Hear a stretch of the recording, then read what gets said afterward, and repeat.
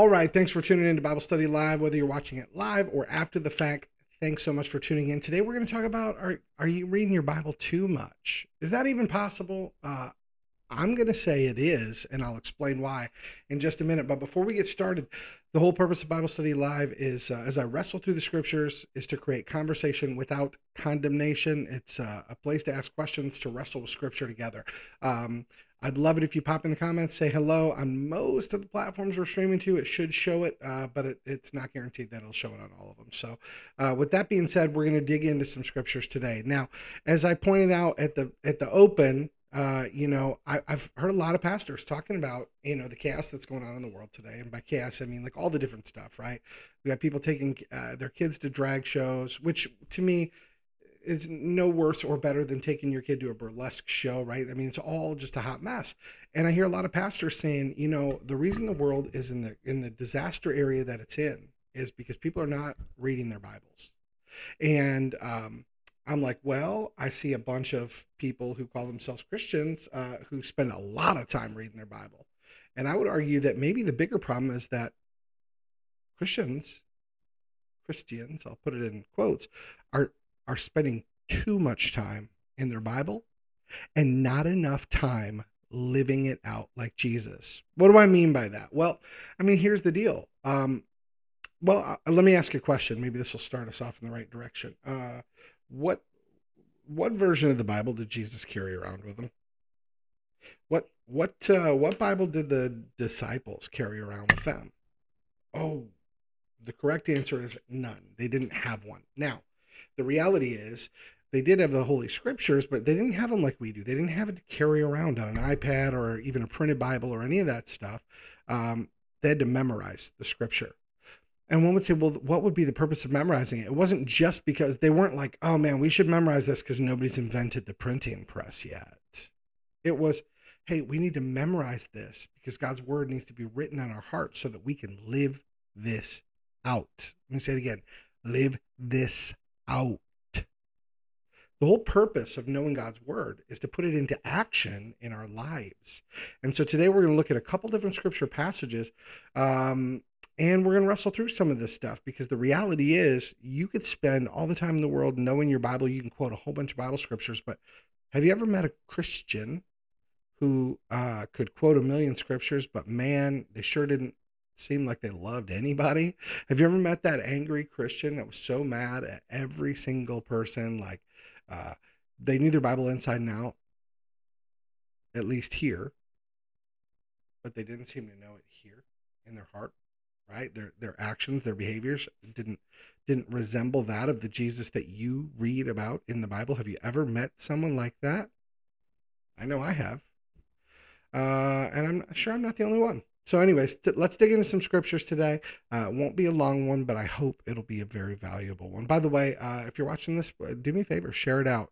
Do other people a favor, share it out so that they can wrestle with these questions too. All right, let's get going. We're going to start in the book of John, chapter 15. We're going to look at verses 11 through 15. This is Jesus speaking, and I'm reading from the Message translation. Whatever translation you're reading from is fine. Just so you know, I'm not going to bag on you for whatever translation you prefer. They've all done their due diligence, and short of a few discrepancies that biblical scholars disagree on here and there, they're all telling the same story. Okay, so here we go. I like the Message because it's very reader friendly. So sometimes I really just enjoy using it. So it says, Jesus said, I've told you these things for a purpose, that my joy might be your joy, and your joy wholly mature. This is my command. Love one another the way I loved you. This is the very best way to love. Put your life on the line for your friends. You are my friends when you do the things I command you. I'm no longer calling you servants because servants don't understand what their master is thinking and planning. No, I've named you friends because I've let you in on everything I've heard from the Father.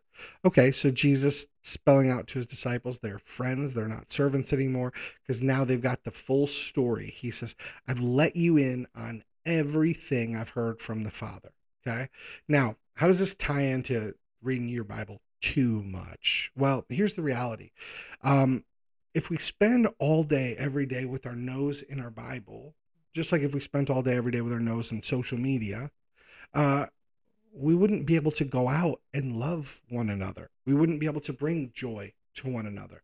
Could you imagine if everybody who followed Jesus or who said they followed Jesus, because I'm going to argue that in a moment, but could you imagine if everybody who said, "Oh yeah, no, I'm a Christian," if all they did all day was read their Bible? Well, what's the purpose of reading it? It's Jesus didn't say, "Hey, you all need to bury your nose in the scriptures and hide away."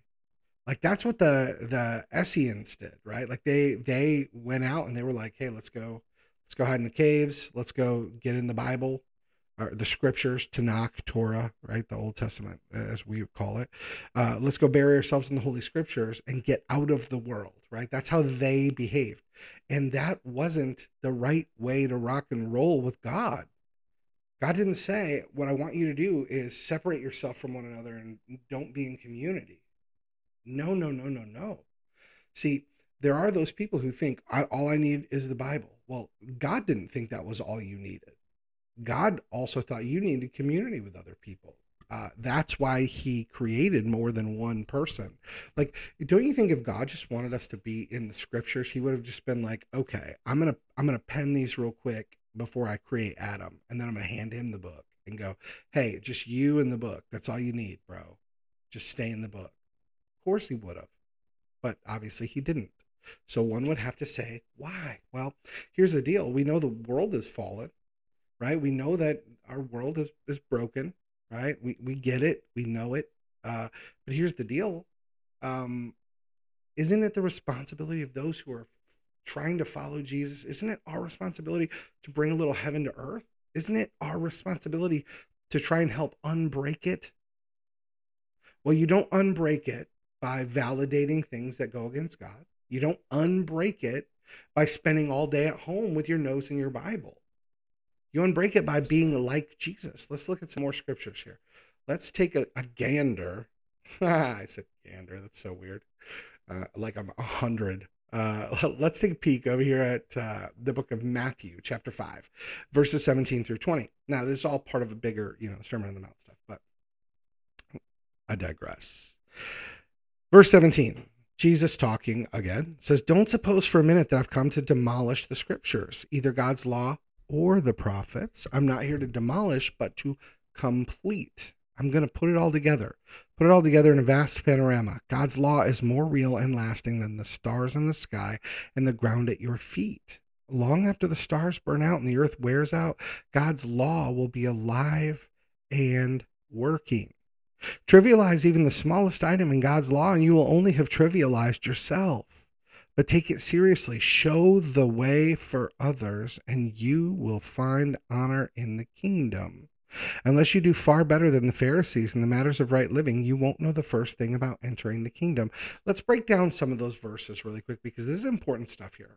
Okay, so first thing, Jesus says, "Hey, don't think for a minute I came to destroy the scriptures, law or prophets." What does Jesus mean when he goes into that and says, "I'm here to put it all together. God's law is more real and lasting than the stars in the sky"?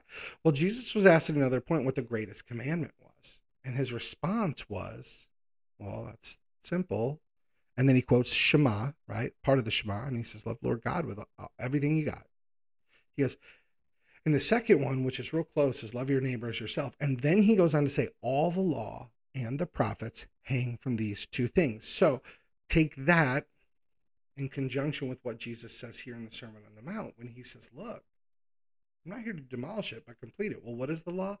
Well, most important thing, meaning every piece of the law hangs on the two things Jesus said, loving God and loving others. So to complete it, Jesus came to show us how to love God and how to love others. He says God's more real and lasting than the stars in the sky and the ground at your feet.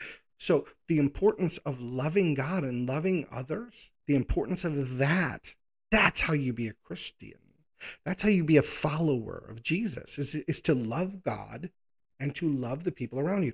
If we spend all day in our Bible with our nose in our Bible and all we do is read the Bible, we don't get to live the life that Jesus called us to in the Bible. See, there are a lot of Christians that know the Word of God. They know it, but they don't show it. Oh, I'm starting to rhyme like Pastor Bobby Davis. I love our pastor. He's amazing. Our head pastor at our church. He's awesome, dude. He rhymes all the time though. Cracks me up. But that's the thing. A lot of Christians though, we know it, but we don't show it. We know the word, but we don't live the word because we isolate ourselves from people. How can we make disciples if all we ever do is interact with people in our church? How can we make disciples if all we ever do is sit at home with our nose in our Bible? Bible means book, just so you know. Literally, that's what the word means. Holy Bible means holy book. But did you know, my friends, none of Jesus' disciples had a Bible? They didn't carry one around. And all of them actually were imperfect at memorization. How do we know this? Well, because they were told by all the other rabbis they weren't good enough to be a rabbi. They didn't have it all down. That's why they were working in a trade. That's why they weren't rabbis themselves. They were told, go work in the family business. Go work in a trade. You're not good enough to do what I do. You can't go teach God's word. So not only did no one have a printed Bible to carry around, I mean, there were different scrolls that were copied by hand and kept typically like in the temple, right? So these guys didn't have the scriptures with them other than what was here. And what they had here was imperfectly remembered anyway, kind of like you and me. Yet Jesus called them to follow him. He didn't call them to, hey, go spend your time in the scriptures. He called them to follow him. There's a moment, such a great moment, where Jesus is dining with a bunch of people of ill repute, a bunch of tax collectors and sinners and prostitutes. He's hanging out at Matthew's house. They're having a meal. And a couple of the religious leaders walk up and they're like, hey, what's your teacher doing eating with these dregs of society, these losers? And what does Jesus do? He quotes a scripture that he does have memorized, Hosea 6:6. And he says, hey, go and learn what this means. I desire mercy, not sacrifice. Well, why would he say something like that? Because the Pharisees, they knew everything to the letter. They had it all memorized. The religious leaders did. And they were doing the sacrifices. They were going through the motions. But what they were missing was living. What they were missing was living. See, they knew what God said to do. Yet here they were seeing the lost, seeing those who more than ever needed God in their life. And they just went, these guys are garbage. Instead of trying to heal the broken world that they lived in, they were just trying to isolate themselves from the broken people so they wouldn't get the stink of sin on them. And I think today, pastors aren't wrong when they say people need to spend more time in the Bible if they're talking about people that don't know God.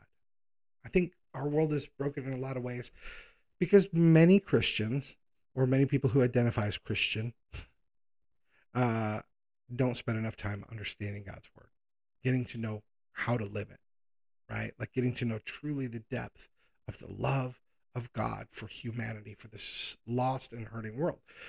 And people who don't believe in God at all, obviously a pastor wouldn't be wrong in saying, hey, they need to spend more time in their Bible, like some at all, to get to know this God who loves them. And I think when I didn't walk with God, when I wasn't a believer, part of why I didn't spend time in the word is because based on my experience with people who called themselves Christians, I thought God didn't want anything to do with me because I was those people at Matthew's house. I was the known sinner, right? The kid doing drugs, the kid selling drugs, the one that nobody would want, right? So how could God want me? That's just how I felt. So I didn't see love and compassion in a God who wanted to help me be everything I was created to be. And a lot of people feel like that. But it's not our job as Christians to look at folks who don't know God and look down on them and condemn them. It's also not our job as Christians to look at people who call themselves Christians and condemn them.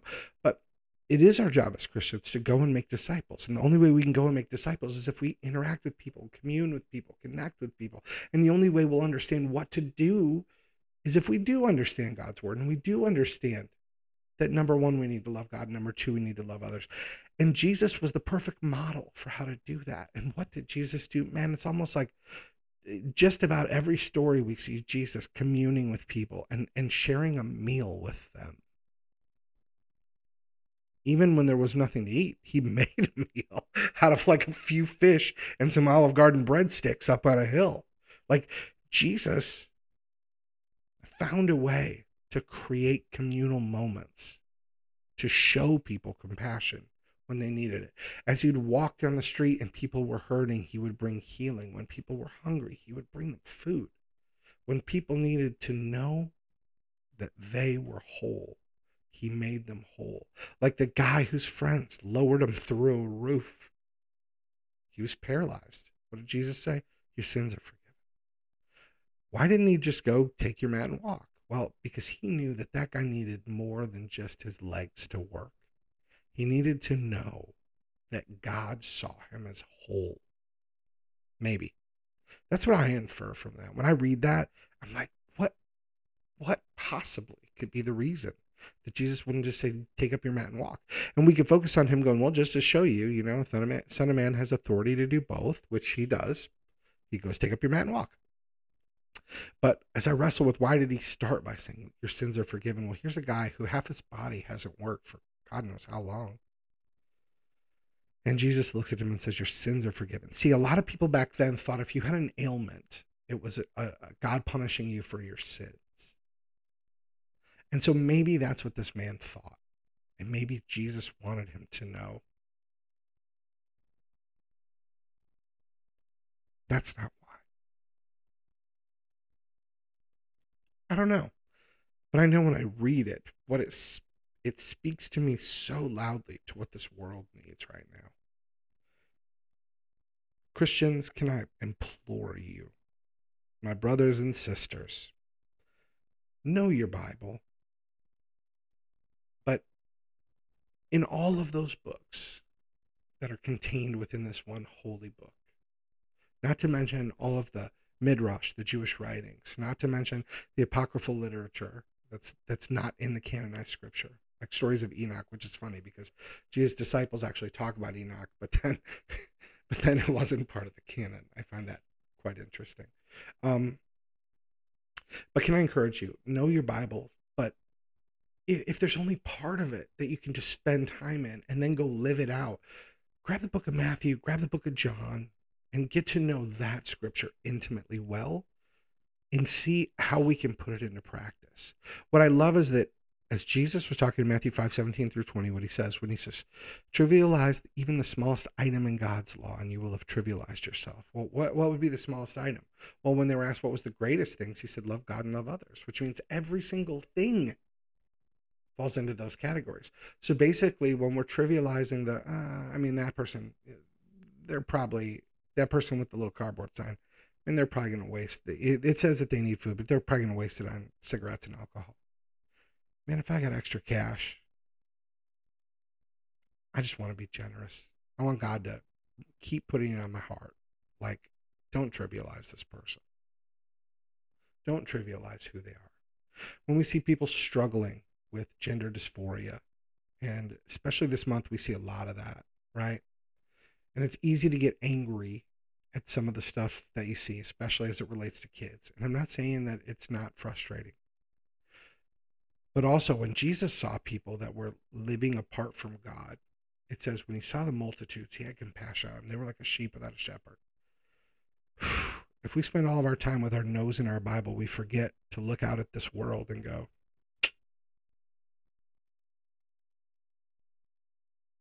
they are like sheep without a shepherd. And I need to have compassion on them. That's hard. It's hard. Okay, and he also says one more thing there. He says, unless you do far better than the Pharisees in the matter of right living. He doesn't say unless you do far better than the Pharisees at knowing the scriptures. He doesn't say unless you do far better than the Pharisees in memorizing your Bible.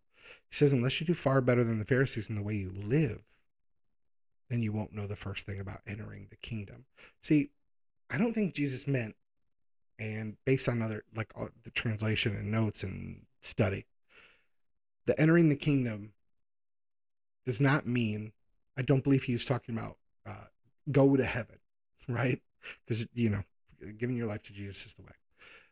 But so what would Jesus mean when he says, unless you do far better than the Pharisees in the ways of right living, you won't know the first thing about entering the kingdom. Well, see, when we make the choice to follow Jesus and we make the choice to live like Jesus, we're entering the kingdom life now. Let me say that again. When we choose to follow Jesus and live like Jesus, we are making the choice and we are entering into the kingdom life now. We're bringing heaven to earth now, which means we're going to love on people, which means we're going to bring healing to people, which means we're going to feed people, which means we're going to have compassion on the lost. And that's what the kingdom of God looks like. See, the Pharisees knew it here, but they didn't do it there. They weren't living like Jesus. And living like Jesus means living the way God wanted us to live. All right, last but not least, I'm going to read one more piece of scripture and then we'll wrap it up this morning. And it is 1 John 2, verses 2 through 11. And it says, the only way to know we're in him. Here's how we can be sure that we know God in the right way. Keep his commandments. And what Jesus said the greatest were? Love God, love others. Right? Okay. So if someone claims, I know him well, but doesn't keep his commandments, he's obviously a liar. His life doesn't match his words. But the one who keeps God's word is the person in whom we see God's mature love. This is the only way to be sure we're in God. Anyone who claims to be intimate with God ought to live the same kind of life Jesus lived. I want to read that again. Anyone who claims to be intimate with God ought to live the same kind of life that Jesus lived. That means, and I'm going to just pause for 1 second because it's so important to me. Jesus was constantly communing with people. He made time to break off and pray. He made time to be on his own, right? It was intentional about that. But the majority of what we see recorded was Jesus intentionally giving people his time, even though he must have been exhausted. But he still gave his time. That's so critical for us. Anyone who claims to be intimate with God ought to live the same kind of life Jesus lived. Let's ask ourselves, am I looking for ways to create community with people? Am I intentionally spending time with people? Am I inviting people to my home? Am I just inviting people, hey, let's go to the lake, let's go on a hike, let's go hang out. Hey, I'd love to just spend time and get to know your family. Are we doing that? If not, we have to honestly ask ourselves, are we living the same kind of life Jesus lived? My dear friends, I'm not writing anything new here. This is the oldest commandment in the book, and you've known it from day one. It's always been implicit in the message you've heard. On the other hand, perhaps it is new, freshly minted, as it is both in Christ and you. The darkness fading and the true light already blazing. Anyone who claims to live in God's light and hates a brother or sister is still in the dark. It's the person who loves a brother or sister who dwells in God's light and doesn't block the light from others. But whoever hates is still in the dark, stumbles around in the dark, and doesn't know which end is up, blinded by the darkness. All right, so is lack of reading the Bible what's causing the world to be a big dumpster fire today? I would argue no. I would say there are many people who don't know God, but lost people do lost things, and that is not new. During the time of Rome, the Greek rule, Persia, there were men who dressed as women, women who dressed as men. There was all the stuff that, like, it's Pride Month and everybody's like spun out about. All those things took place back then too. Didn't make it right then, doesn't make it right now. But as Tony Clark says, lost people do lost things. I was lost for a long part of my life. And then even after coming to believe in God and Jesus, I still walked away and spent a little over 6 years wandering around in the dark. It is true. I got lost again during that time. And the reality is this: the world is in a bad way. And we need to have compassion because they are like sheep without a shepherd. And to my Christian brothers and sisters, can I encourage you? I'm so grateful that you want to get in God's word and know God's word and do your 365 days to read the Bible or your devotional in the Bible app. All those things are good, right? They're good things. But sometimes we bury ourselves in the study so we can avoid the life we have to step up and live. Sometimes we bury ourselves in the book to avoid having to live the life we're called to. But I want to challenge you. I hear all this talk of revival. I see all these posts from my friends out west about revival is coming. And my friends here in the South, like, we need a revival. And everybody's talking about this big movement of God. Do you know where it starts? You. You. Revive your soul. Revive your spirit. You, me, we need to be revived. If you've been dead in your spiritual walk, if you've been spending all your time with your head in the book and zero time going out and living like Jesus, it's time for your revival. See, the way that big, massive revival that everybody talks about and is hyped about, the way that actually happens is one person at a time waking up to the life that God has called us to live. Can I encourage you to wake up to the revival inside of you that God is calling you to? Can I challenge you? Wake up, sleeper. The revival is inside you. God has been calling you out. He's calling you to rise up like Lazarus out of that grave. It's time to come back to life in your spiritual walk and start walking like Jesus. That's what I'm taking from all this morning. And I hope you took something good out of it too. Listen, I appreciate you tuning in. Thank you so much. If this was valuable to you, would you please share it with somebody else? You're watching it on a social media channel, so please share it on that one. If you thought it was horrible and didn't benefit you in any way, feel free to leave that in the comments as well. This is my Bible study live that I'm sharing with you, and I pray that God would use it to stir your heart for him and for his creation. God, thank you for the people that are tuning into this. Thank you for the people that aren't. God, thank you for creating humanity and loving us enough to send Jesus for us.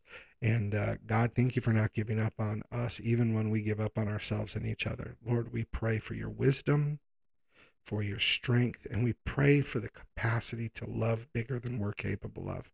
We praise you and bless you in the mighty name of Jesus. Amen. Love you guys. Thanks again for tuning in. Remember, no matter where you're at, you're just one moment away from taking a step closer in your walk with Jesus. Take that step today. See you tomorrow.